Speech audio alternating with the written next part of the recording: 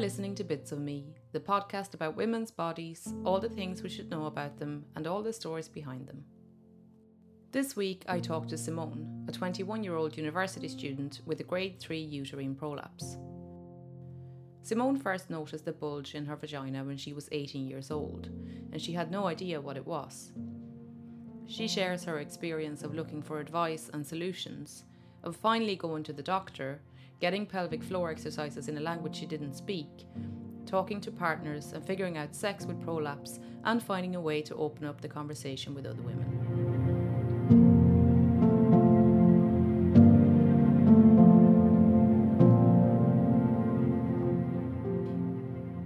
So you were 18 when you found a lump in your vagina, is that right? Yeah, so I first noticed the symptoms when I was around 18, but I think I probably had them before that. But I think that was the age that I started just inspecting my body, seeing what was going on, and I think that I just noticed it and I didn't think anything of it because I didn't know anything about how anatomically I was meant to be. Of course. So I just asked my friends and I was like, I found this lump, do you think it's normal? And they were like, maybe it's your G-spot, maybe it's just a spot. And I was like, I was like, I'm not going to the doctor then, I'm too embarrassed to discuss it. Yeah. And how did you feel? Were you kind of worried about it, or was it just this weird thing that you didn't really know what it was, or? In the beginning I wasn't worried, but then it got progressively larger and I was like, this is a bit concerning. And then I don't know, I just resorted to self-care methods. So I was going on holiday for a few months backpacking with my friends and I was like, I'll go buy some Femme Fresh, maybe that will cure it. Obviously that was stupid. It didn't. On reflection. Yeah. But I wasn't really nervous until I showed a photo of it to my mum, and then she was like, that's not normal. So yeah. What's your relationship with your mum like? Was that strange, or did it feel natural to you to do that? So it was a bit odd at the beginning because a lot of things related to my sex life, and that's how I noticed my prolapse as well. And I didn't really have that relationship yet with my mum, and obviously I know it's a bit odd showing a picture of your vagina to anyone. So we've kind of built that relationship over the years, and slowly we've become closer, and just there's no judgment or anything talking about it. I can talk about anything now. I feel she won't feel uncomfortable, I won't feel uncomfortable. Yeah. So she said, okay, that doesn't look normal to me. And what did you do then? Well, she was like, we need to take you to A&E, and I was like, that's a bit dramatic. So we just went, I made an appointment because at that time I was about to go on my year abroad to Denmark. Yeah. And so I was like, I don't know what the medical care is like out there, and I should probably get it checked before I do go out there by myself. So I made an appointment with the doctor just to ask their opinion, and they sent me off to a professional gynecologist in the hospital. And then obviously I couldn't get any further treatment because I was going away, because I left it to 2 weeks before, which was very silly. So yeah, then I just got treatment done in Denmark.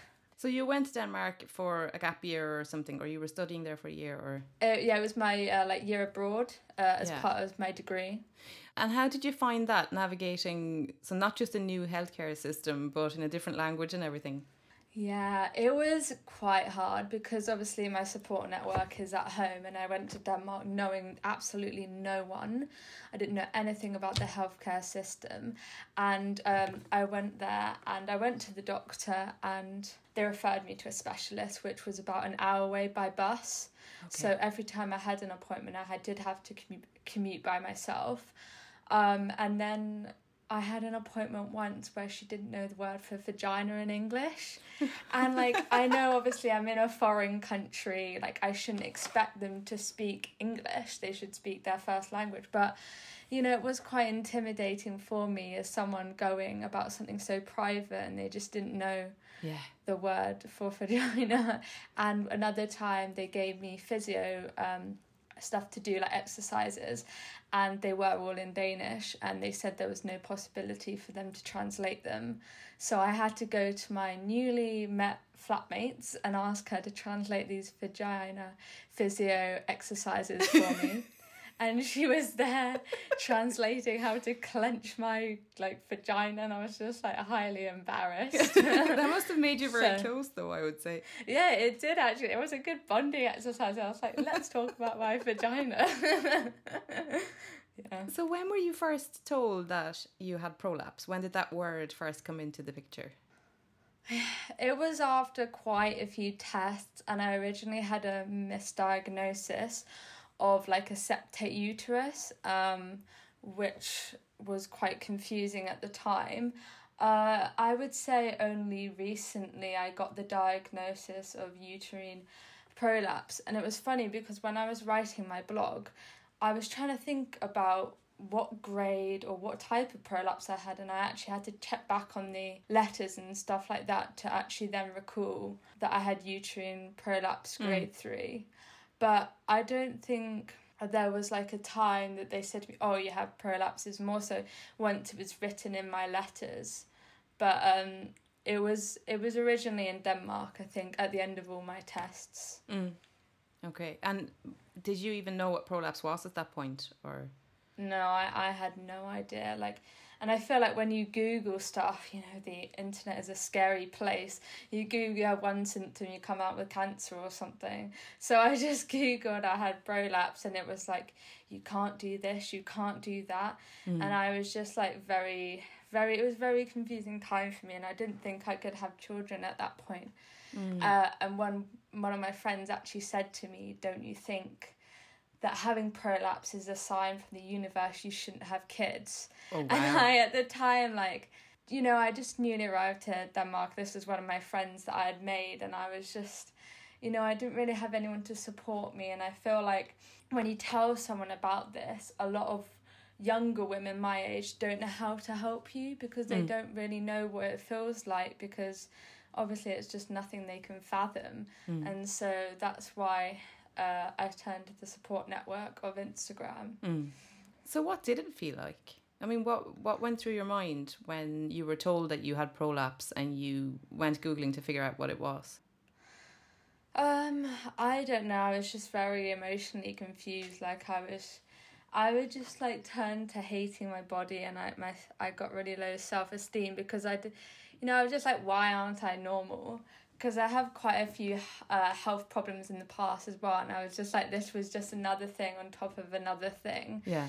And I just felt disgusted by my body because something was falling out of it, and I didn't know, what really it was. Are you able to explain what a uterine prolapse is? I don't want to get it medically incorrect, but there's different types of prolapse, and uterine prolapse is one of them. But it's basically if your uterus falls down from its normal position, and there's different grades, grade 1 to 4, and I have 4 being the worst. I have grade 3, where it's actually visibly coming out of my vagina. The other grades are going up. But that would be the best way I could put it. Yeah. And obviously different types of prolapse are quite common after giving birth. Something like 50%. That's the statistic I read. So does anyone know what might have triggered it in your situation? Yeah, that's been the question that's been asked by a few medical professionals. I still have no clue. They thought they went through the normal, the causes of prolapse, which is chronic constipation, a chronic cough, also hypermobility disorders, which I'm getting tested for. Okay. But it's not till next year, as COVID has really, put a halt to all the appointments. Yeah. But I am not flexible in any way, so I'd be very surprised if it came back like that. Yeah. But one of the causes or one of the aggravators of prolapse in me is my anxiety, because holding your breath can, make your prolapse bear down and get worse. And when I do high impact exercises, I have a habit of holding my breath because it actually makes them easier. And so when I had my first physio appointment, I had to learn, to exhale during the hard part and inhale during the easy part. And so that's one of the aggravators of my prolapse. It's not necessarily the cause, but yeah, they're still trying to find that out, really. Yeah. Yeah. Are you in a lot of pain with your prolapse, or what are your main symptoms like? Yeah, I think I'm quite lucky in this respect because the women who have approached me in their blogs have said they're in a lot of pain. And I don't think I'm in pain to do with my prolapse. Like, I have a lot of pain to do with, I get recurrent UTIs, which could be related to my prolapse. They don't know yet. But I would say that it's more like a heavy weighted feeling. And like, obviously it just falls out, which is very inconvenient. Yeah. But it's not like that I'm in constant agony. It's more so that I notice it during intercourse and during exercise, because intercourse is very painful. So it's more if I do certain things that make it worse, then I do notice it. Now, I know that you've tried different types of treatments, but I thought it was interesting, speaking of the holding your breath and that you mentioned in one of your blogs that you tried different pessaries when you were in Denmark, and that they were mostly painful for you, partly because you're hypertonic, so your pelvic floor muscles are very tight and very strong. I think it's interesting because a lot of people would obviously, I think when you hear about prolapse or when you learn about prolapse, you might think that it's about softness and weakness and everything collapsing. But I suppose in your situation, your pelvic floor muscles are actually very, very strong. Yeah. They're just like, I can't do any exercises for them at the moment because they're in a constant state of contraction. So I can't release, then contract, because they're always contracted. And I tried the 2 types of pessaries, the ring pessary and the cube pessary, and they were just both excruciatingly painful to put up, and they also did get infected when I had my period. And so I was in so much pain and it was itching. I couldn't remove it myself because my pelvic floor was so tight. So I had to go to the doctor and get them to remove it. And it just wasn't feasible for me to have that as a treatment option if I was going to be in pain so often, putting it up myself. And so they take it more as a stage-by-stage process that I'm going to do exercises first to loosen my pelvic floor, and then I will move on to the pessary stage. So have you any idea of where you're going with this or what treatment options might be ahead? Have you talked about surgery? Do you know what you're hoping for? So I've actually got my first physio appointment next week for my prolapse, and that's been a long time coming. And I actually had been recommended that by Instagram and people on Instagram, and that's the reason why I push for it really on the NHS. And that will hopefully help me relax my pelvic floor. And then the next step is a pessary, finding the right size and fit for me. And then I'm not going to consider surgery until after I give birth. So for now I'm just going to work on the pessary and breathing and physio until I have children, and then I will review my decision. So does that mean that you've thought about and spoken to somebody about what it would mean if or when you do get pregnant and have kids? Well, because there's so much weight bearing with pregnancy, it can, hence why it's a cause of prolapse, it can make someone who already has prolapse a lot worse. So it will really depend on how severe my prolapse is after I give birth. So you've talked now obviously about Instagram and how you kind of took to Instagram to find support and advice, and now you're also talking very openly about your experience and writing about it, which is great. How has that, what kind of support have you found? How has that helped you on your journey?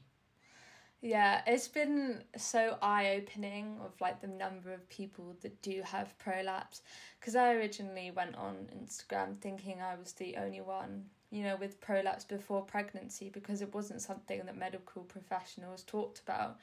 And I've met many young individuals who have prolapse and a girl as young as 15 years old who has prolapse, and I was there thinking that I was alone, and Instagram and Facebook groups really helped me learn that I'm not, and there are other women out there going through the same experiences as I'm going through. So you've got to know other young women who live with prolapse and who haven't given birth. Yeah. I've met quite a few individuals. Yeah. What would you say to somebody else, if somebody who is your age and notices something strange like that? What would you recommend that they do? Yeah, so that was the whole reason really I started the blog, because there was so much stigma around talking about women's bodies and women's genitalia in particular, and that's why I didn't go to the doctor in the first place. I was just too embarrassed to discuss anything about that. So I wanted to encourage women to not be embarrassed to talk about that certain part of their body, and to go to the doctor if they feel something is wrong or something looks out of the ordinary to what they usually see. Because the thing is, everyone's body is different, and that's why it's important to monitor like what yours looks like, what your vulva looks like, what your vagina looks like, because you'll notice when something isn't normal. Yeah. And what's that been like for you? I mean, you know, you said that you didn't go at first because you were embarrassed, which I think is probably something that a lot of people would feel, because it isn't something that we talk about a lot. But then when you did go, what was it like? What have healthcare professionals been like? And have you felt that you've been taken seriously and received the care that you needed and wanted? So I've kind of experienced mixed with the healthcare professionals. Like, there's a lack of empathy, I feel, particularly in the prolapse respect, with women with prolapse, especially as I'm so young. They just describe things in ways that only healthcare professionals would understand, like using words like cervix, uterus. Like, I understand that, you know, an anatomical words, but for me as a young individual, I didn't know anything about them. And there was one healthcare person in particular that really resonated with me, and she drew a diagram of my vagina, and she described to me everything there, like what it was, and that really helped me comprehend, you know, my condition and what it was, because I didn't know before. How do you think your sex education has prepared you for what you're going through and being able to advocate for yourself in this situation? I don't really remember receiving much sex education.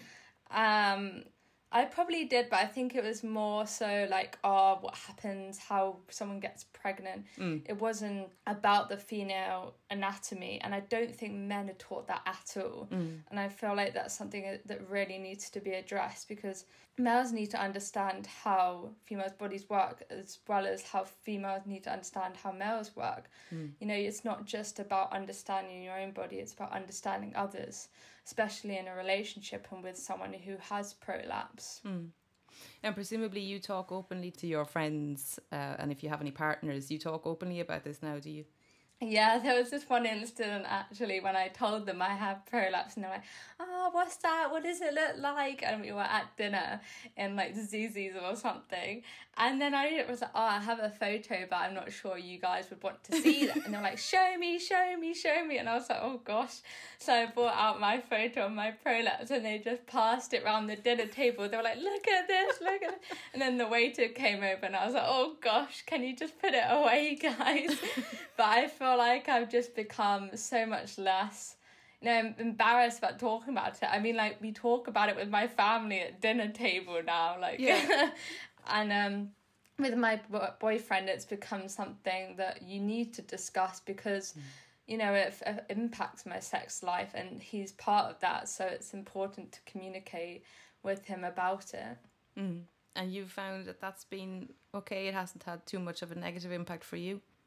No, he's been really understanding and communicative, but with my first partner, I still didn't know what my prolapse was, and I would say that I was a bit more anxious to talk about it, but through the years, as I've learned what my prolapse is, I've become more confident with asserting myself and what I like and what I don't like, and, you know, what hurts me. So I feel like I was on a better level to communicate with my current boyfriend, and he's been really like helpful. He's the one who actually helped me set up my blog. So yeah, I just think it's important to communicate to them, because obviously they won't be able to help if they don't know. Yeah, exactly.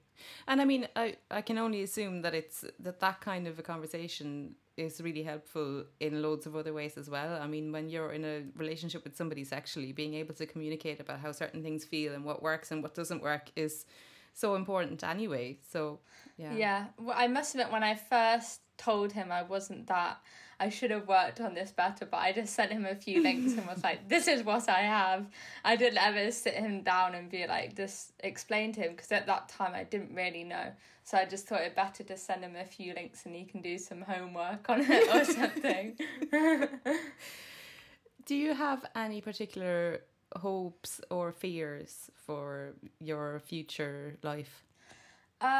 So one thing I am fearful is that I won't be able to have children. I know like I probably will, but I feel like I'm just such a medically, like, I just seem to have medical problems with me left, right and centre, so I feel like that would be something I'm quite scared of. My hopes, my blog has made me really hopeful with encouraging other women to, you know, talk about their prolapse and not to feel embarrassed about it. Like, randomly one morning, like, I couldn't sleep, and I just decided to work out. And like, when I am working out and I just feel a bit anxious before, because, you know, I was like, what I am doing, is it making my prolapse worse? Is it going to be okay? And it just didn't let me enjoy and relax. And I thought, why don't I create a space where I can just blurt out all my feelings on a page and hopefully help me process them. And that's when I was like, to my boyfriend, why don't I set up a blog? And then when I finished working out, he had miraculously done a small starting point for me to start my blog.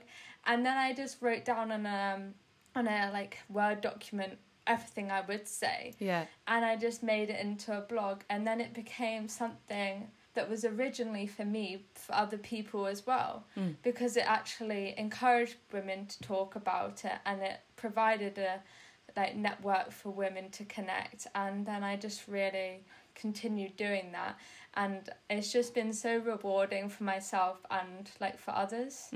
Have you had a lot of people contact you because of the blog? Yeah, like, it's been really nice. Like, a lot of women have reached out to me and said like, your blog has really helped me. And it's a lot of pressure, but it's also really, really rewarding. And these brave women who, like, I feel like they're going through this alone, I really want to tell them that they're not. And like, as you said, over 50% of women after pregnancy do have prolapse, so it's not something that's like a rare, untalked about, well, it is untalked about, but a rare condition. It's something that's quite common. So I hope in the future that it can help more women to do that, especially young women who have it before pregnancy. Yeah, and I mean, one thing as well that's worth saying, I think, is that you're a very active person, aren't you? Like, you exercise a lot, which is something that a lot of people would probably think that, you know, once you have a prolapse, that's it. You need to take it really easy and not do any high impact exercise. But you've really worked through that, haven't you? Yeah, it was quite hard to take in at the beginning, because they were like, no running, no squats, and then like just did a list of things I couldn't do. Even one of the lists was avoid constipation, and I was like, I don't know how I can avoid constipation. Yeah. Do you know what I mean? It's not something I'm actively seeking out, to be constipated. But I feel like I've learned that you can just modify exercises you do. Like, when I saw my physiotherapist, she really helped me learn, you know, what I can do and what I need to modify. Not what I need to rule out, but what I can do in different ways. And I also met EVB Sport, who I'm now ambassador for. Oh, yeah. And she really helped me, and her clothing helped me become more confident with my prolapse. Is there any particular preconception or prejudice that you would like to correct? Anything that people think about prolapse that isn't right? I think that a lot of people think that they can't do certain things. Like, there's a list of certain things they can and can't do, but it's not so black and white as that. Like, it really depends on the individual and what makes your prolapse worse. And no two person is the same, so there is no rule book for what you can and can't do. And also, I thought you can't have children with prolapse, but like in the majority of cases you can. Yeah, absolutely.